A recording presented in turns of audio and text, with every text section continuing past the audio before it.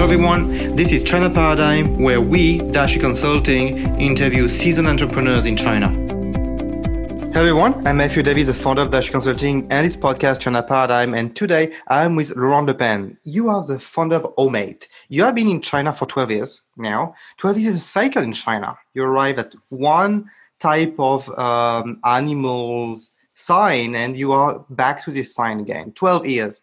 And you started your business with something I'm very, very interested, and I think a lot of people will be interested by, a Kickstarter in 2013 in something which is the most difficult thing to do as an entrepreneur: hardware, products, and something which is very sexy, but few people deliver. Wearable as a service. I repeat, wearable as a service. We are more used as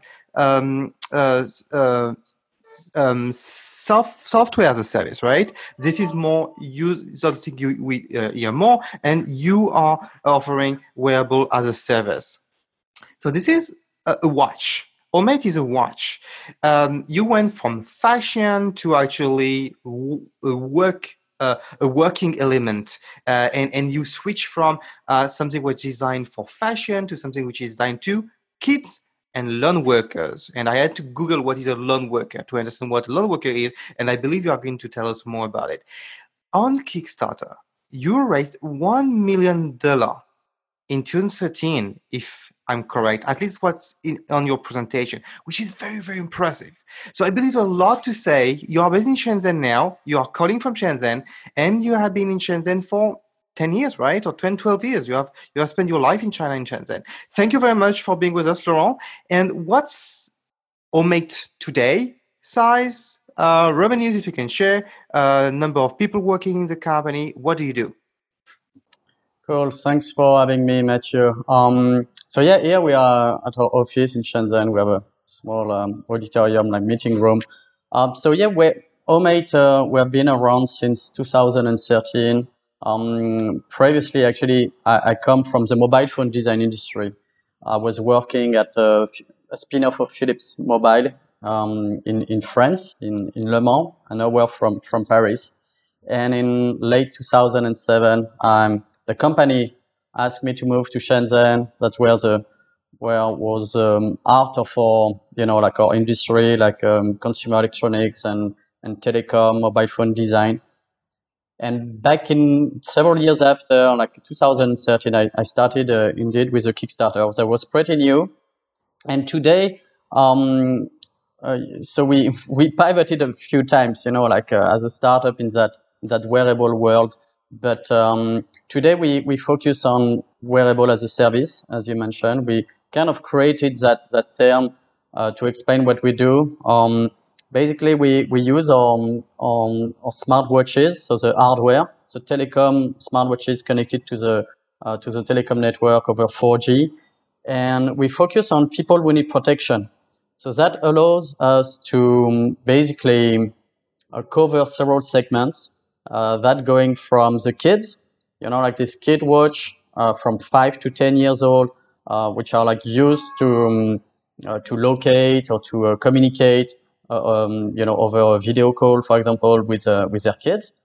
And then I would say the opposite of the life spectrum, like the seniors, the 70 years old and above, where by using the same hardware, we design a new software and we connect it to some services, especially with insurance companies, telecare companies. So in that way, we can basically, when people press, the emergency button, we will extract the GPS location and we will trigger a video call with a professional call center. So that's a real professional service. While for the kids, it's more like a free service through apps that the parents can locate freely their kids. And in between, we have this other segment called the loan workers, where basically it's people working in a harsh environment or any environment where they can be at risk because they are alone.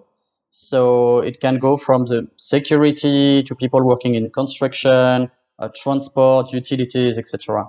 So that's the three segments today we cover. But before that, we have been through different process. You mentioned like from actually our very first model was like a sport watch. After we moved to fashion, and finally to kids, and then and then to the seniors today, which represent about 70% of our revenue. So that has been a lot of change. And to answer briefly your question, so today we have 12 people full time here, R&D side in Shenzhen, and we have a support team in Hong Kong and in Europe and in the US, where we can like support our customers locally, because most of our business is in the US and Europe, especially for the seniors and lone worker, and for the kids it will be more in Asia.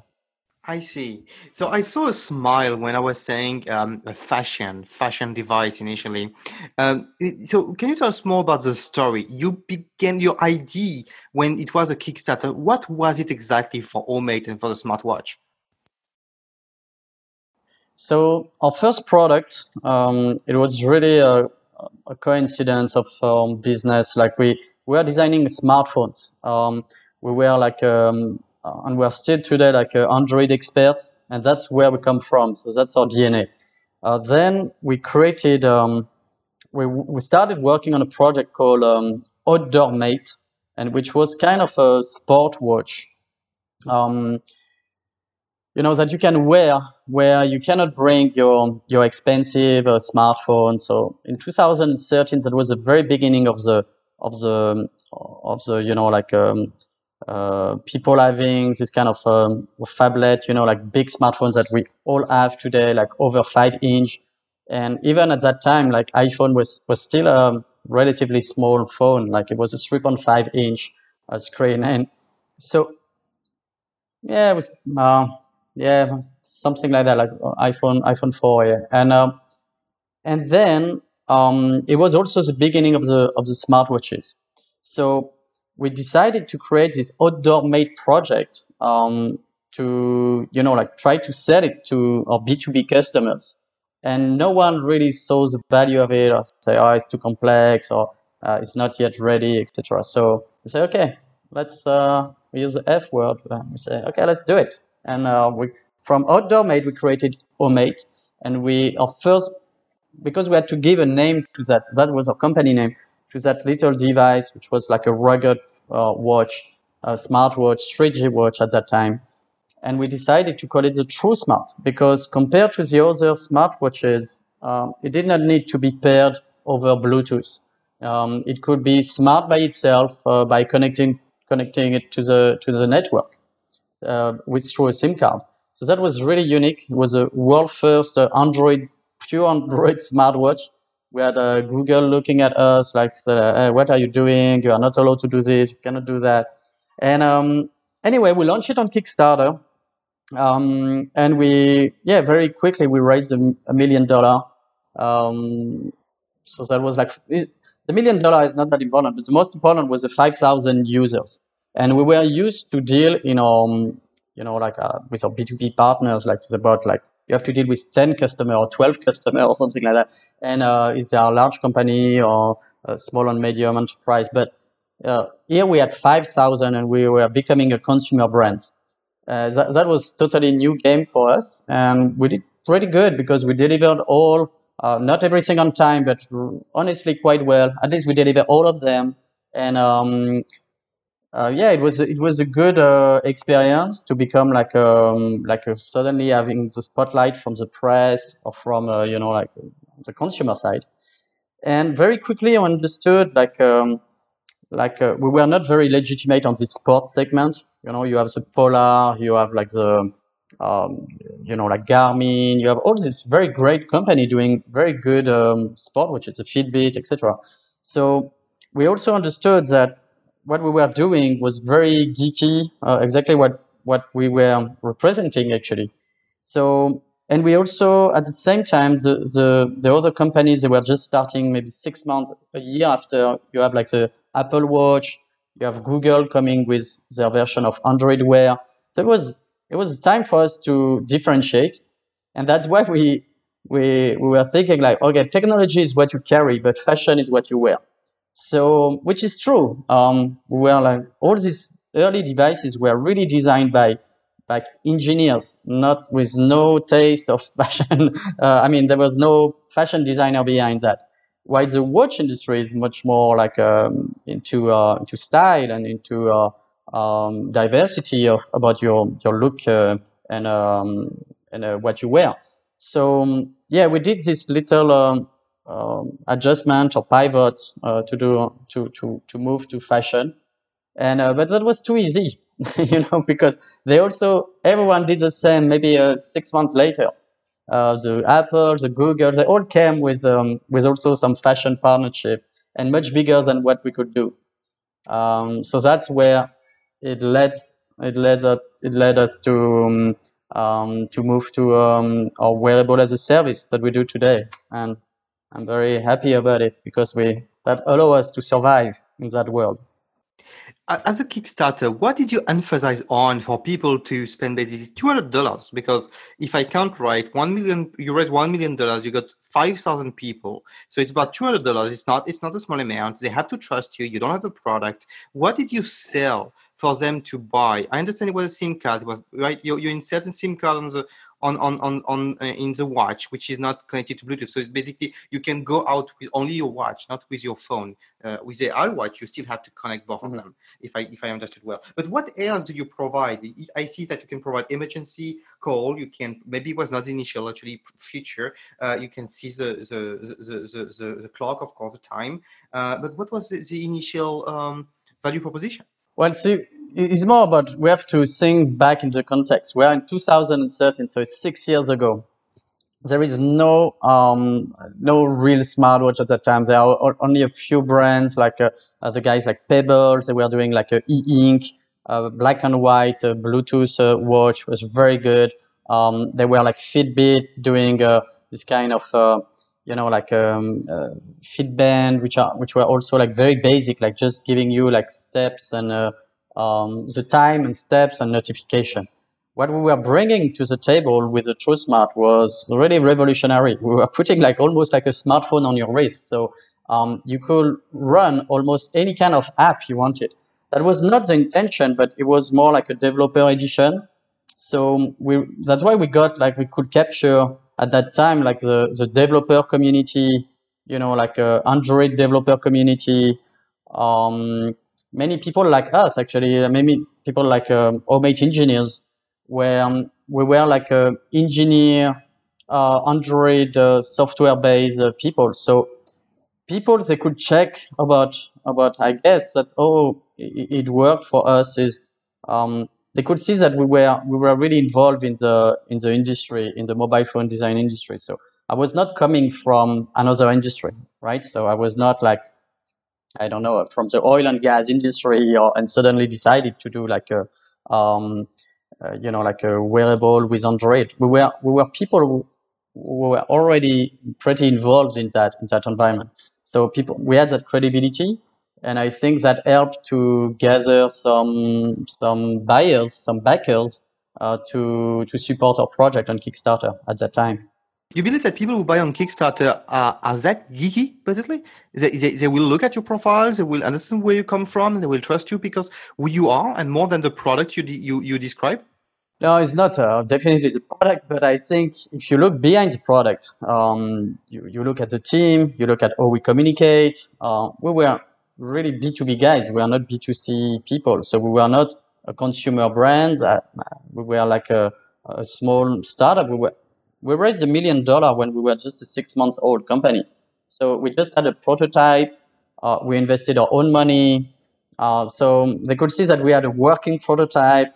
And then the press. It's thanks to the press. Like we had no PR, we had no no influencers, if you want. Like we did not know anything about that. Like I guess it did not really even exist at that time. But yeah, it's like a snowball effect. After I think the first day we raised $100,000. We reached our goal after half a day, and after 30 days of our campaign, yeah, we got $1 million. But that's a long time ago, and we had also a very small budget on marketing. Like we had zero budget, and we just had a video. This is not possible today. No, we do. When we launch a new product in limited edition, we do it very differently. But we it's totally different today. Like it's much more professional when you launch a Kickstarter or Indiegogo nowadays. Much more. How much did you have to invest to get a prototype back in 2013 from your own money? We invested about me and my partner at that time. I mean, Jack and I, we spent 50,000 each. So it was already an investment of $100,000. But that project was in the pipe for us to sell to other company. So it's just because we could not find anyone to invest or to launch the project in production. But the prototype was half done. We had like like some wires. Like I'm still into this 6 years after. I'm still into that. So I mean, we have like this kind of a prototype phase, and it was like what we call in a pilot run number 2 when we announced it. Then we did a pilot run, and after we did the mass production. So yeah, the backers or 5,000 backers help us to move to production. But I was not feeling it was that big at the time, and still today. I mean, it was great, but it was more like the most important was not like the amount of money, was really like the fact that suddenly we had like a community and people looking at our product. How easy was it to find the factories, the producer to work with? How many producers did you meet? How many did you work with? Could you describe a bit more about the challenges and on the opposite, maybe it's easier than what people expect? Yeah, so from our side, it's very special. I was there already, like so 2013. That was already 6 years. I was in Shenzhen, and I had multiple like factories I was working with for phones, and so it was very easy for us. And that's probably the part which we're giving the most credibility to our audience, is because they could check that I was already delivering like products in the past, that be from working with Philips, working with some carriers, operators worldwide. So we had this expertise for a long time. So for me, that was not that was an advantage. We had a factory, we had all our supply base, all the components we were using. They were all qualified by us. So it was very different than people who are designing probably in the US or Europe a device, and then it's like a nightmare because they arrive in Shenzhen, they want to assemble the product, and it's a death valley for them. But that was a big advantage for Omate, is that we have already that in place. Were you speaking Chinese with them? Are you speaking in English? Could you describe a bit more about how it's working when you were working with them for your own product, which is a bit different from when you work for a big company, I believe. Yeah. Yeah. So now we deal with Chinese manufacturer, international people. All our contracts are in English, so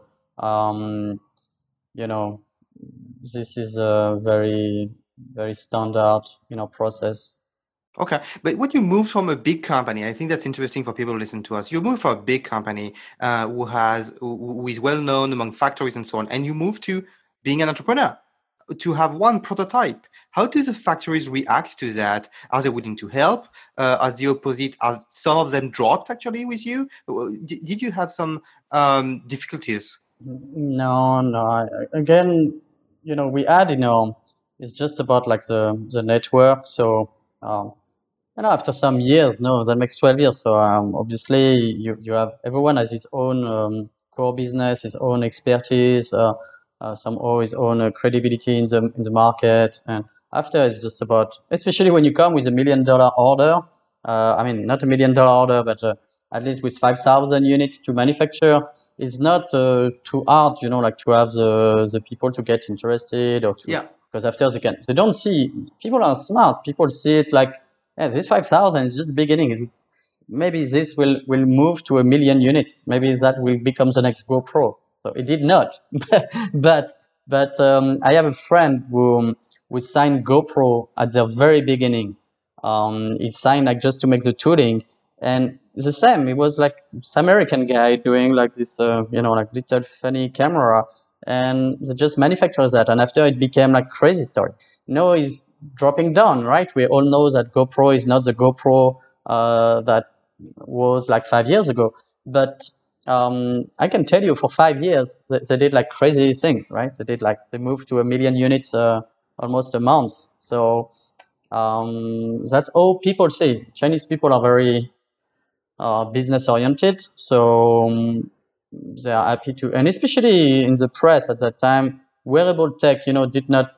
It was very hot in 2014, I would say. 2015, many people like, especially as soon as Apple came in the game and Google, as Samsung and all the brands, it did not move as well as expected, but it was a new category. So yeah, people were excited to deal with one of the early bird of that segment. A step earlier was a prototype, and at the prototype stage, how did the factories react to your request? Were you doing everything by yourself, and you didn't need a lot of factories? Basically, you were assembling yourself a prototype, or you had to deal with factory already? Now for prototyping, like we had our own workshop. We are supported by the chipset manufacturers, like to provide some early engineering samples of chipset, and we could assemble. Then we have like the what we call the SMT, the solder mounted technology, where you can basically build your boards. And at the same, we got some good support from our partners. So no, prototyping is not. It's more like debugging the software. This takes a long time. Hardware-wise, we were very advanced at that time. So yeah. I see. So you have three segments: kids, lone workers, seniors. Could you tell us what do they look for when with your product specifically? I see there is a button, red button to ask for help, I believe. Mhm. But what's the value of your product compared to iWatch? I have an iWatch here right now. What's the value of your product compared to the iWatch? Well, the Apple Watch is different, like in a way that it's really focused on everyday everyone, and it's mainly connected to your smartphone. So it's a kind of a more complex ecosystem. While what we do is very, very focused on this specific segment. So there are different niche segments, like the kids, as you mentioned, is really like with a very cute user interface, and very focused on some, for example, video call. You can send like some voice, audio messaging, and your location in case of an emergency. And this will only communicate with an app. So what we do is that actually, when we integrate a SIM card, you don't want your kids to receive SMS or people to be able to call directly your kids. So we turn off all these features and we only connect to data.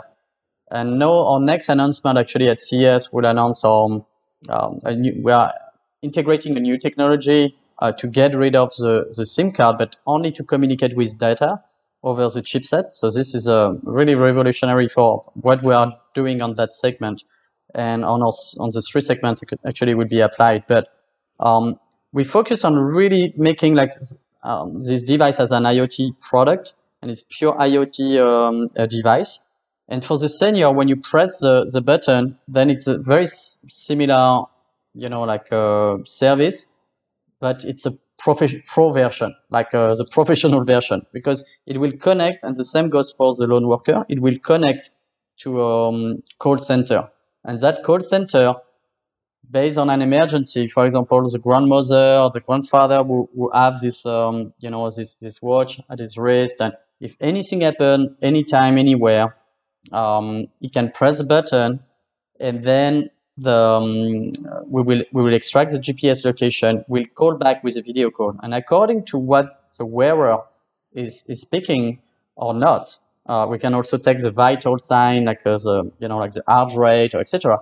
And based on that, we can really trigger an action. So that can be calling an ambulance, bring like we have a white list of people which are safe to contact. So it can be the neighbor, it can be someone in the surrounding, etc., etc. So it's really a customized service for the senior. While for the kids, it would be more like a generic communication device. But once again, these are very different to the Apple Watch. And also when Apple Watch, I think Apple Watch is coming on the valuable segment is the senior. So they are going after this segment with kind of a premium service. But the price of an Apple Watch is still and it's still linked to an iPhone. So the complete package plus the service become very pricey. We try to make it much more affordable. I think that's why our partner team up with us. We are happy they are also selecting Apple Watch in their package, but usually people will select our watch because it's way more affordable, and our complete service is is less pricey.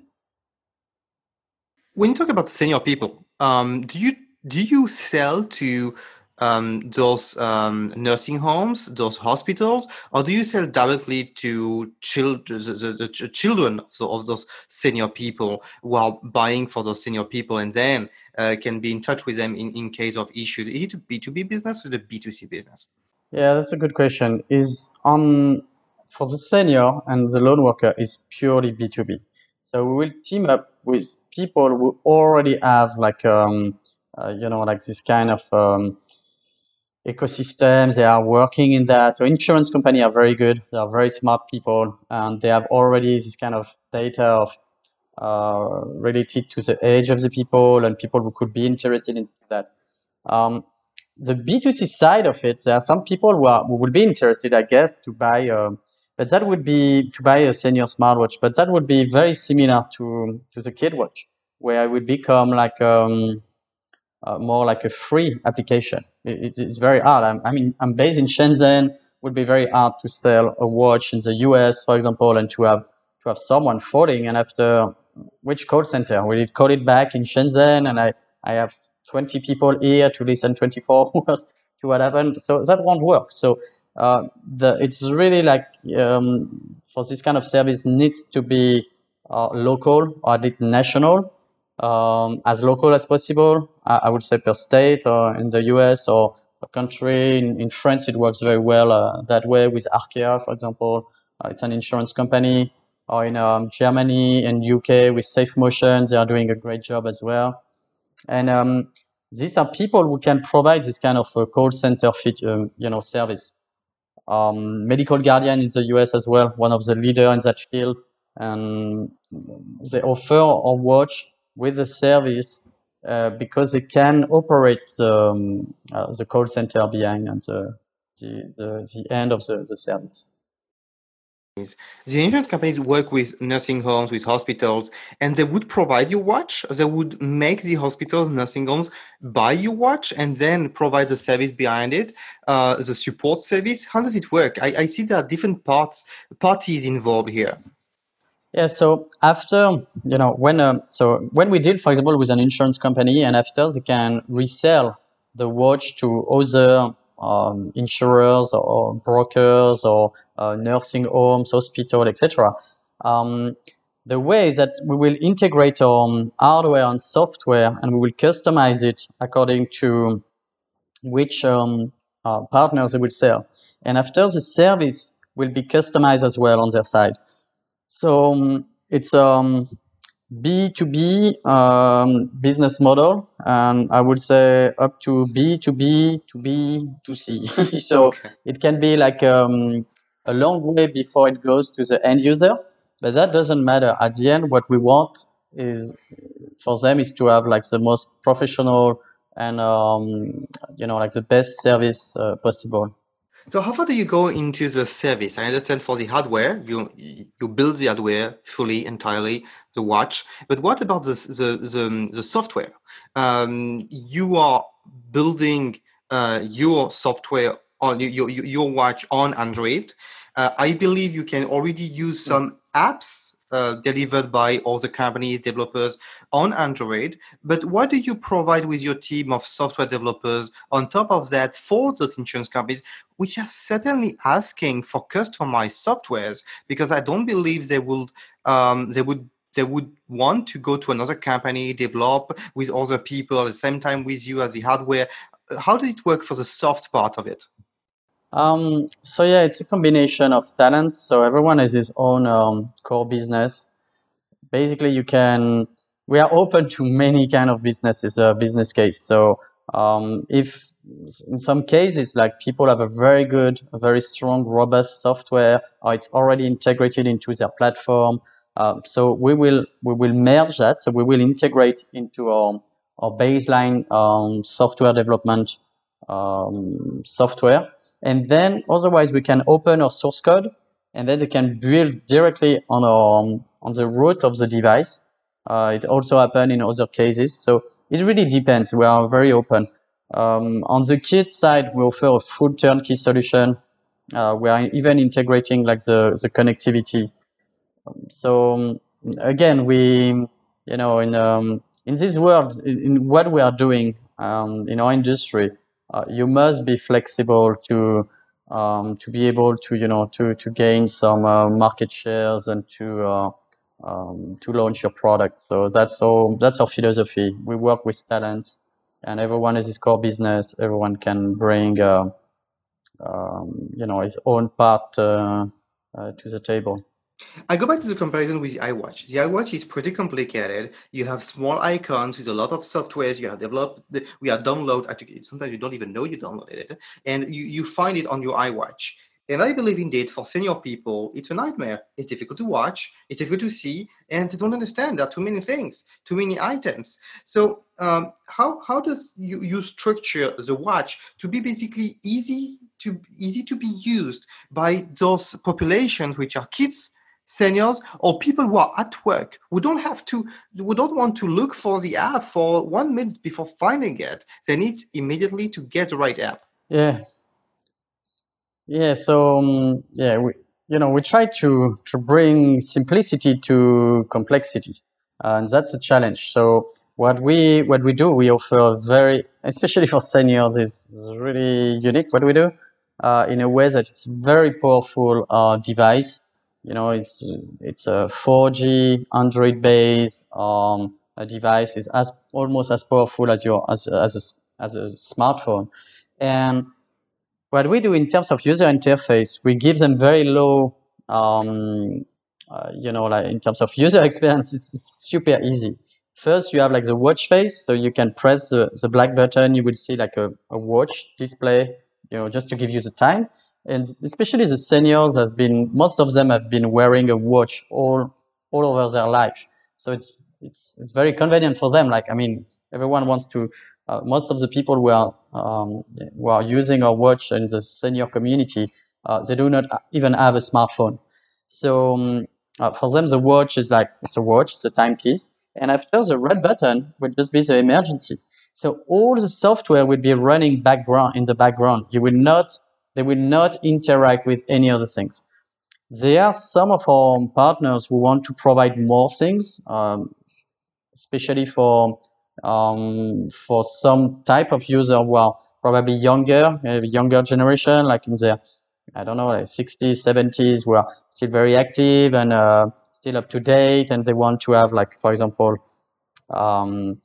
like the weather or this kind of information. But we try to have like the heart rate, or we can provide all this information, or pills reminders, to take the medicine.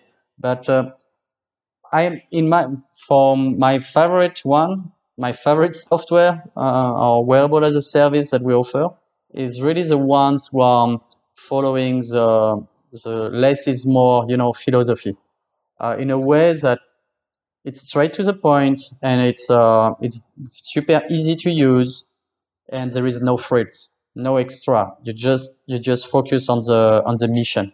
So it depends. Again, we follow what our customer want, but it's definitely not as geeky as TrueSmart was 6 years back.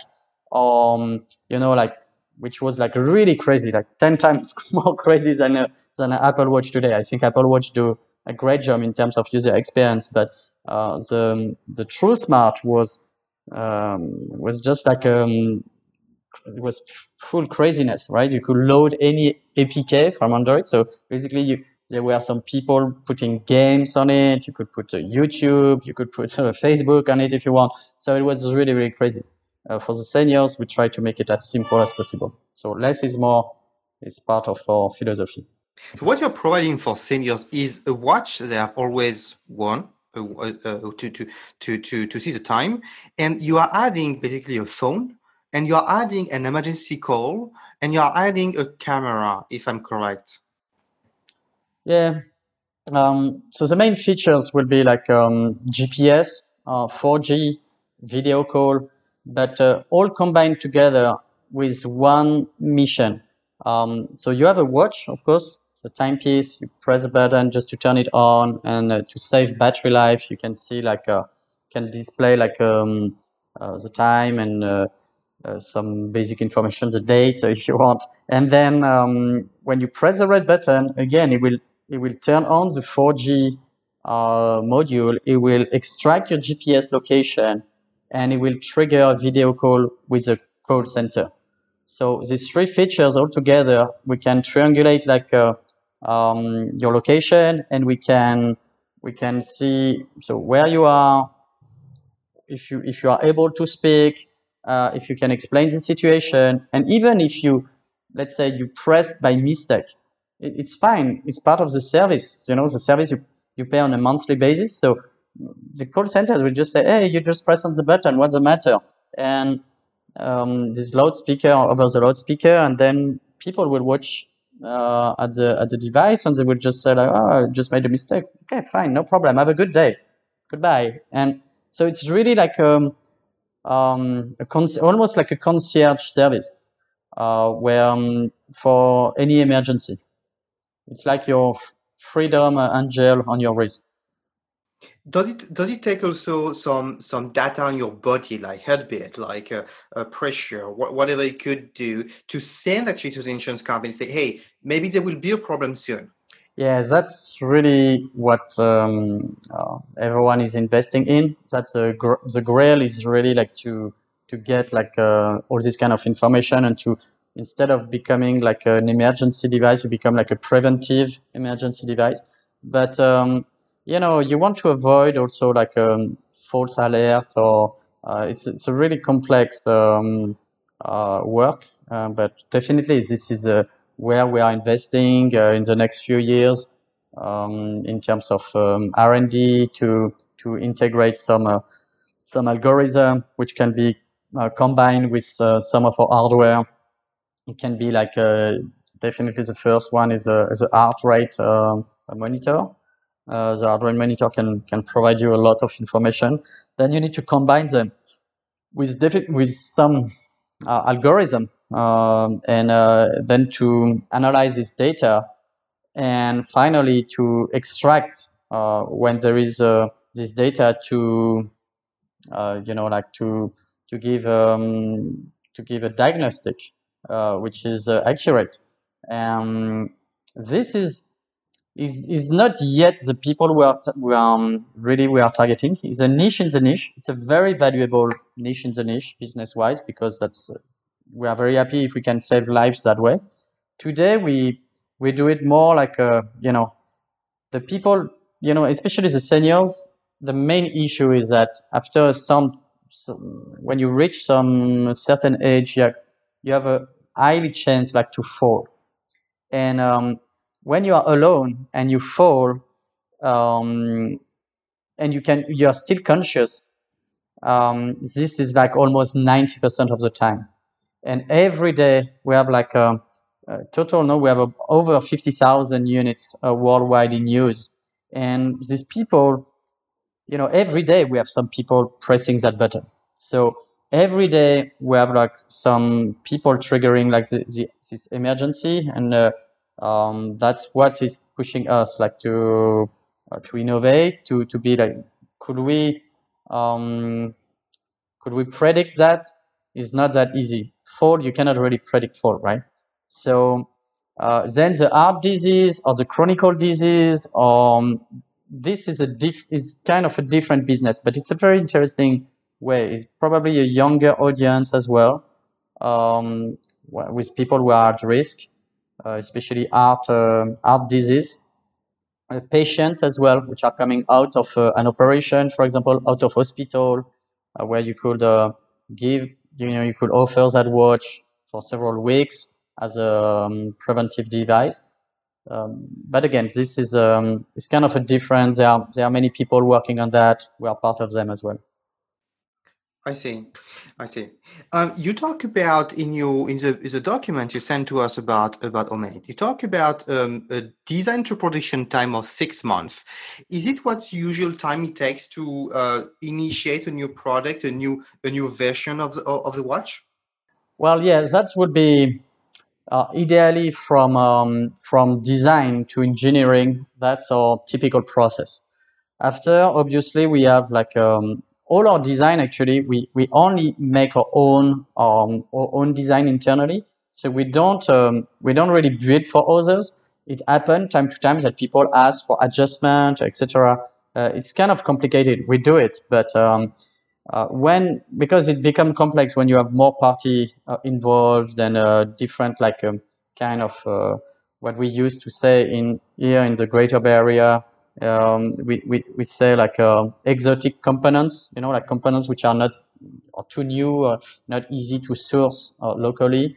And here we are the best place to source any consumer electronics components or mobile phone design, IoT components in the world. So it's a hardware Silicon Valley, so it's super easy. But somehow when you add some different components, that can also increase the time, of design from 6 months to 9 months to 1 year, and which are more common to I would say in the West. When we design a product, the design phase would take like from design to engineering to production would take more to 1 to 18 months, 1 year to 12 months to 18 months.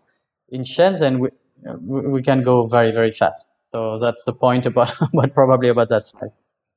I'd like to go back on the new product you are going to launch soon. If I understand correctly, you told me that this device, this watch, will not need anymore a SIM card, and it will still be connected to telecom and to the internet. Could you tell us more about it? Yeah, so this is it's something we will announce later, but it's okay. I can share with you. It's fine. It's about you probably heard about, so you know that the SIM card has been shrinking down to, we had these big SIM cards in the 10 years ago, then it went to we had this mini SIM card, and then we got this micro SIM card, and now in your Apple Watch or even in your iPhone, the new iPhone, there is something called the eSIM, which is still an electronic a component. Is a tiny component.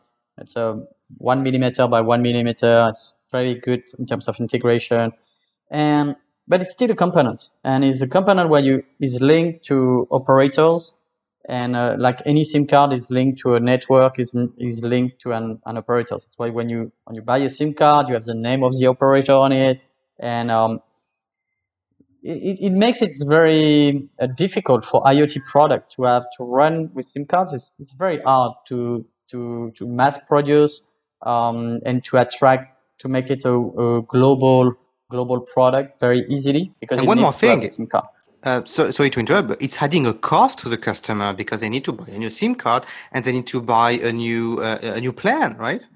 Yeah, exactly. So that's why IoT people were not very good yet to sell products, because this product move with a service, but in between the enabler of the service, you need to have a SIM card.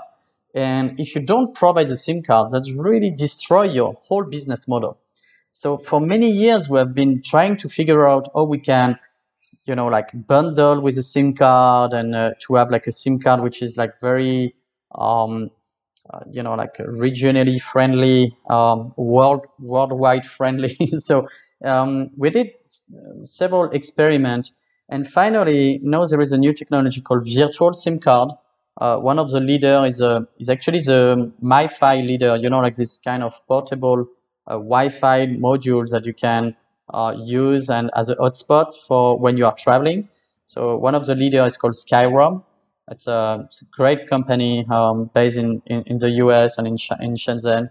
And we are teaming up with them. Yeah, we are going to launch something where we integrate their virtual SIM card into a wearable, and we believe that will be a game changer because we will offer this virtual SIM card service. So the device will work out of the box immediately, and more importantly, it will be like kind of a global roaming. So it will use like a local network wherever it is in the world. So we will start first in most likely in the US, but step by step we will be able like to explore other countries, other region, other continent, by offering the same device and which can connect directly out of the box. So we remove one step for the people to directly use of our device. So virtual SIM card, it reminds me a service that Stripe is offering, which is a virtual IBAN. So basically you have your IBAN from your bank, and then you rent an apartment and you want to know this money comes from the person who is renting your apartment, and you are going to give them a virtual IBAN, which is actually to be linked to this person. Is it similar that the virtual SIM card, is it that you have your own SIM card, but you can demultiply actually the location of the SIM card with a virtual SIM card? Or is it the hardware which has actually, let's say, a centralized SIM card, and you have on each item of the hardware a virtual SIM card? Could you detail a bit more about the technology? Well, I'm not sure about the Stripe or on the banking system, but what we are doing on this virtual SIM card is really it will just provide kind of a local number, but it will change automatically because we're only using data. So data is no number. There is no phone number. Again, you cannot receive SMS, MMS, phone call. Everything will go through our application. Just like we do with WhatsApp call or when we do like a WeChat in China. So it will communicate with the phone, the smartphone, as like the master for the kids, and the watch. The watch will have this virtual SIM card where it will be able to connect any network. But the beauty of it can detect according to the GPS location or the tower location. It will connect to the strongest network. And this is a game changer because especially for emergency devices or what we call like the PRS, like a personal emergency responsive service, like this kind of device, is very important to have a very strong connectivity anytime, anywhere. So using this virtual SIM card, it will just connect to the closest tower. So you will always have, suddenly you can connect to one operator, and in the afternoon you can, in the morning, and in the afternoon you can connect to another one, depending on where you are. And without affecting your cost, because all this cost, we will pre-integrate that cost into the device. So our goal will be to offer an unlimited data connection to our end user, and that's you have a cost. Will be a changer. You bear the monthly cost. Yeah, you bear the monthly cost. Basically, you could sell a product. It won't be a monthly cost. Yeah, we want to avoid the monthly revenue. So it looks beautiful like that, right? You have a monthly revenue, but for IoT devices, doesn't really work this way. Again, you don't want the people to have like the trouble to think like, okay, I bought this device like $100. That sounds good. It's a great device. I like it. Oh, and after every month, I will have $10 per month. But at the end of the year, this is $120. Is actually more than the cost of your device. So what we want to integrate is by negotiating with more units, we can provide a better price, and we can integrate into that price. So if I tell you like, instead of $100, I offer you $129, but it's like unlimited. I think this is a game changer. But how do you do it? The product is used for 10 years. How can you support the service for 10 years? Now we will, of course, there will be like any unlimited things, like which there is kind of a limit, which we still have to have like a fair usage of the service. So I believe we will start with a 1 year service, where we will say like we provide like a 1 year unlimited service, use it as much as you like, and after 1 year you can contact us back. You can say like, okay, I want to top up. I want to top up to get another 1 year, or no, I'm not using it enough. Maybe I will just buy a SIM card on the side, and it will still be open. Actually, we will still keep a SIM card slot for people who still want to use their own service, and also for B2B. Some people they have some deals with their like local operators, etc. So again, we are very open people. This is probably like a good summary of what we are and what we do. We are very open on business model, very business oriented. So it's that we must bring flexibility to prove that. That's what we do every day.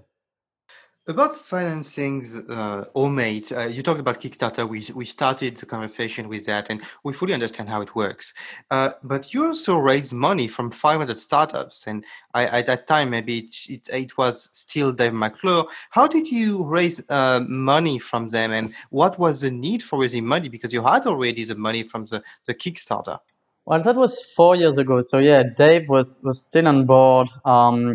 Basically, we got like a lady. I got connected to Ruema, she was at that time like in charge of some investment at 500. Then she left the company a few years later. But so Rue came to us in 2015, and she said, "Hey, I would like to know more about Homemade. I know like." Y Combinator invested in Pebble, so 500. We are also looking for a wearable tech company, and I said, okay, why not? It's it was really like an opportunity, and for us was good to. It was also at the time we were exploring like the US market. When We was were it? in that fashion time, 2015. So we were like just like 18 months. Just like 18 months company, like really running company, and yeah, that was an experience. Like we stay like with the team, some part of the team. We stay like for 6 months in Mountain View at the 500 startup office. Um, Again, it was great to see like a different from different perspective. The market, the US market, many smart people around, but really into software and internet, less into hardware. So yeah, great experience, just like an opportunity, like many others. I see on Crunchbase. I was googling Homemade on Crunchbase. I was looking for Homemade on Crunchbase, and I see you raised like 217.8 K USD. 500 start. I don't know if the number is right. That's what we can see on Crunchbase. And usually 400 startups they give like $50,000 for the prototype. So you already had the prototype. You already had a Kickstarter with $1 million in the bank account. So what was it used to be with a 500 startup? Now, 500 made an offer actually. So usually they invest like in the 7% per startup. They invested a bit less into us, but for a similar amount of money. Then at the same time, it was like maybe 3 months later after we went out of the batch of which we were batch 13, and we did like a new crowdfunding. We did like the only, I think no one did that after that, but we did a Indiegogo. We did a 2-day campaign, and that 2-day campaign was we raised like I think $250,000. It was a limited edition of a new model, and we put 1,000 watches of our new model, and in 2 days we we sold them out. So we just said we will do a 2-day campaign. And because we were moving our business model from B2C to become really B2B, and we said like, okay, no, you see, we sold in 2 days we sold like this 1,000 units, and this is limited edition, $250 per unit. So we got like $250,000 several days later. That was the turning point to say, Homemade will become an expert of designing products and teaming up with other people. So no, we always do that. We always launch a product. We do limited edition because we still want to give like our early the kind of community of people who want to buy a product at the very beginning, and they want to be the first, and they want to be like a kind of part of the pilot. And we will always offer like 1,000 limited edition. And because it's not our business to do B2C, we give them a great deal. We give them like really make them VIP. And after we move our business to B2B. So that means like distributor would contact us and say, okay, I would take another 3,000 units. I would take 5,000 units. I would take 10,000 units in that country. I see. So that's your process. You run a campaign first. Yes. On a kind of Indiegogo, Kickstarter, maybe JD sometime in the future, and then after you have the product, and businesses can see you. Actually, they can even come to you to buy your product, and then you have certainly a different kind of agreement, pricing, and customization, because you insist on customization on your presentation for the businesses which buy your product. Yeah, exactly. It's your shop. Yeah, it's kind of B2C to B, right? So you launch your product and you announce it as a consumer company, and you say, hey, we make a proper press release, we announce a product, and we say, you know what, there is a very limited edition. So after people sometimes are very frustrated, they contact us several weeks after and say, I want to buy it, and we say, sorry, it's sold out. And say, but your website is always sold out. I say, yeah, because we only launch like maybe 1 or 2 products a year. So we have very limited units for end users. And after that, and again, we really try to make these people VIP, because for us, it's very important. Like, they have a great experience. If anything, for example, went bad to a quality control and there is 1 unit, people receive and it doesn't work, we just tell them like, okay, don't worry, keep it. We send you immediately a new one. It's free. And don't worry. We really try to bring this amazing experience to people, that we will not let them down. But we can only do that we can even, I will not say like we lose money, but we try to be just break even on that. We just try to make these people happy, but we can only do that on the limited edition. Afterwards, we can also demonstrate to our B2B customers that, look, there are already like some users.